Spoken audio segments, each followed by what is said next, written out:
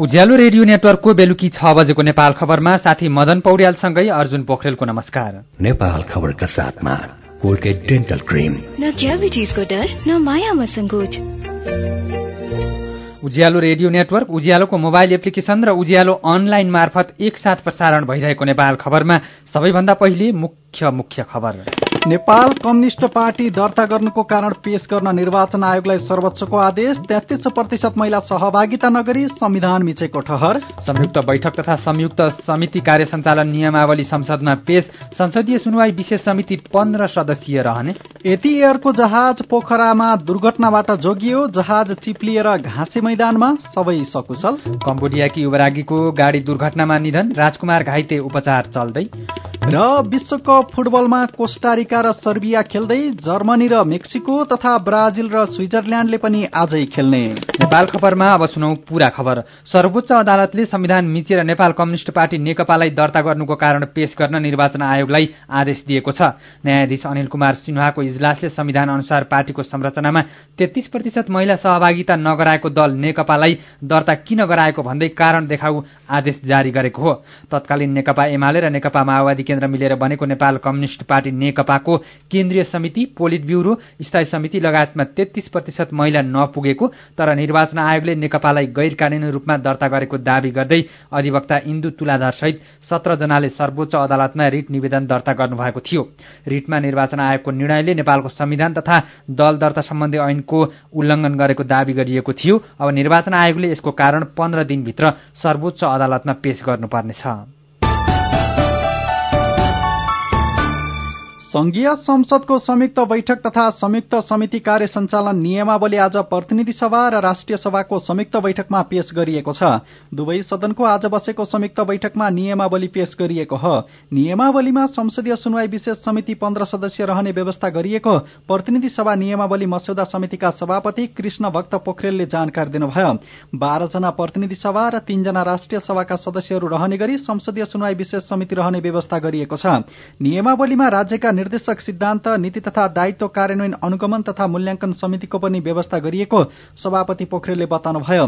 8 परिच्छेद, 43 नियम र 1 अनुसूची रहेको नियमावलीमा जनमत संग्रह, राष्ट्रपति उपराष्ट्रपतिको महाअभियोग, सरकारको बजेट तथा नीति कार्यक्रम, राष्ट्रिय महत्वका सन्धि सम्झौता गर्दा दुवै सदनको 2/3 बहुमतले पारित गर्नुपर्ने प्रस्ताव गरिएको छ। नियमावलीमा संशोधन राख्न भोलि र पर्सिसम्मको समय दिएको छ। अब 4-8 गते बस्ने दुवै सदनको संयुक्त बैठकमा नियमावलीमाथि दफावार छलफल हुनेछ। प्रधानमन्त्री केपी शर्मा ओलीले पर्सिदेखि शुरू हुने आफ्नो चीन भ्रमणबारे पूर्व प्रधानमन्त्रीहरूसँग छलफल गर्नुभएको छ। आज दिउँसो प्रधानमन्त्री ओलीले सिंहदरबारमा पूर्व प्रधानमन्त्रीहरूसँग सामूहिक रूपमा छलफल गर्नुभएको हो। छलफलमा पूर्व प्रधानमन्त्रीहरूले चीन भ्रमणका क्रममा विगतका पारवाहन सम्झौता कार्यान्वयनमा ठोस सहमति गर्न र चीनको आर्थिक विकासबाट लिन सकिने फाइदाका विषयमा कुरा गर्न सुझाव दिएका परराष्ट्र मन्त्री प्रदीप गेवालीले जानकारी दिनुभयो।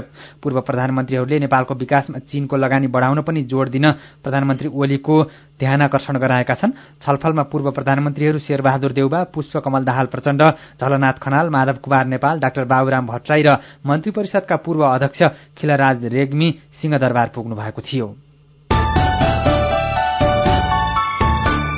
कर्णाली प्रदेश सरकारले संविधान विपरीत बजेट ल्याएको भन्दै नेपाली कांग्रेसले आजको बैठक अवरुद्ध गरेको छ। आज बसेको प्रदेश सभाको बैठकमा सरकारले आगामी आर्थिक वर्षका लागि ल्याएको बजेटमाथि छलफल गर्ने क्रममा सुरुमै नेपाली कांग्रेस संसदीय दलका नेता जीवन बहादुर साईले बजेटमा संविधान अनुसार चालू आर्थिक वर्षको लागि प्रत्येक मन्त्रालयलाई छुट्याएको बजेट खर्च अनुसारको लक्ष्य हासिल भयो या भएन भन्ने विवरण पेश नगरेको भन्दै नियमापत्ति जनाएपछि बैठक शुरू हुन सकेको थिएन।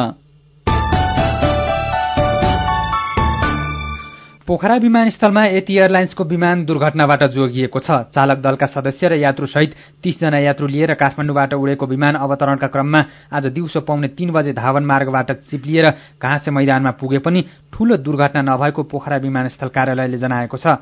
विमानमा रहेका 30 जना नै सकुशल रहेको पनि कार्यालयले जनाएको छ। घटनाबारे थप अनुसन्धान र विमानको प्राविधिक जाँच पनि भइरहेको विमानस्थल कार्यालयले जनाएको छ। उज्यालो रेडियो नेटवर्कमा प्रसारण भइरहेको बेलुकी 6 बजेको नेपाल खबरमा बाँकी नै छन्। सड़क नबनेको विरोधमा पोखराको लेखनाथ महानगरपालिका 31 का बासिन्दाले सड़कमै धान रोपे। खानेपानीको धारामा गोबर र बर्कौला आएपछि जिल्ला कारागार बझाङका कैदीबन्दी भोक हडतालमा। नेपाल खबर सुन्दै गर्नुहोला। साकी नमस्कार है। नमस्कार। लौ हेर यो हरिलाई, अस्ति मात्रै यसको पसलमा आग लागि भयो। यसलाई भने केही चिन्तै छैन। के भएको यसलाई? मलाई केही भएको छैन काकी। काकीलाई थाहै रहन्छ मैले त आफ्नो लघु व्यवसायको लघु बीमा कार्यक्रम मार्फत बीमा पो गरेको छु। नोक्सानी अनुसार बीमाको नियमभित्र रहेर क्षतिपूर्ति पाइहाल्छु नि, के को चिन्ता। लघु बीमा क्षतिपूर्ति के भन्छ यो? ल काकी सुन्नुहोस्, लघु बीमा भनेको मानिसहरूको दैनिक जीवन तथा जीविकोपार्जनको क्रममा आइपर्ने विभिन्न प्रकारका जोखिमहरूबाट हुने आर्थिक नोक्सानीमा क्षतिपूर्ति दिने कार्यक्रम हो। अनि कस्ता जोखिमहरूमा लघु बीमाले सहयोग गर्छ त? लघु बीमा गरेमा विभिन्न कारणले हुने दुर्घटना तथा रोगहरूको उपचार बापत हुने औषधि उपचार खर्च, प्राकृतिक प्रकोप, आगलागी तथा अन्य कारणले हुने व्यक्तिगत सम्पत्तिको नोक्सानी, लघु व्यवसाय सञ्चालनको क्रममा हुने अनिश्चितता तथा नोक्सानी, बाली तथा पशुधनमा हुने क्षति बापत क्षतिपूर्ति पाइन्छ। अनि यस्तो सुविधा कसरी लिन सकिने रहेछ त? कसले पाउने हुन्? फेरि बीमा गर्दा खर्च पनि त लाग्ला नि। लघु वित्त कार्यक्रममा सहभागी ग्राहकहरूले स्थानीय स्तरमा सञ्चालित लघु वित्त संस्थाहरू मार्फत लघु बीमाको सेवा लिन सक्छन्। यस बीमा कार्यक्रमको बीमा शुल्क न्यून हुने भएकोले थोरै खर्चमा भविष्यमा आउन सक्ने आर्थिक जोखिमको सजिलै व्यवस्थापन गर्न सकिन्छ काकी। ओहो, ल गजबकै कुरो रहेछ। अब हामी सबैजनाले लघु बीमा कार्यक्रममा सहभागी भई आफ्नो र परिवारको जीवन सुरक्षित पार्नुपर्छ। ए बाबु, यो कुरो त सबै गाउँलेहरूलाई भन्दै है। लघु बीमा गरौं, ढुक्क रहौं। युके एड सक्षमको सहकार्यमा नेपाल बीमक संघद्वारा जारी सन्देश।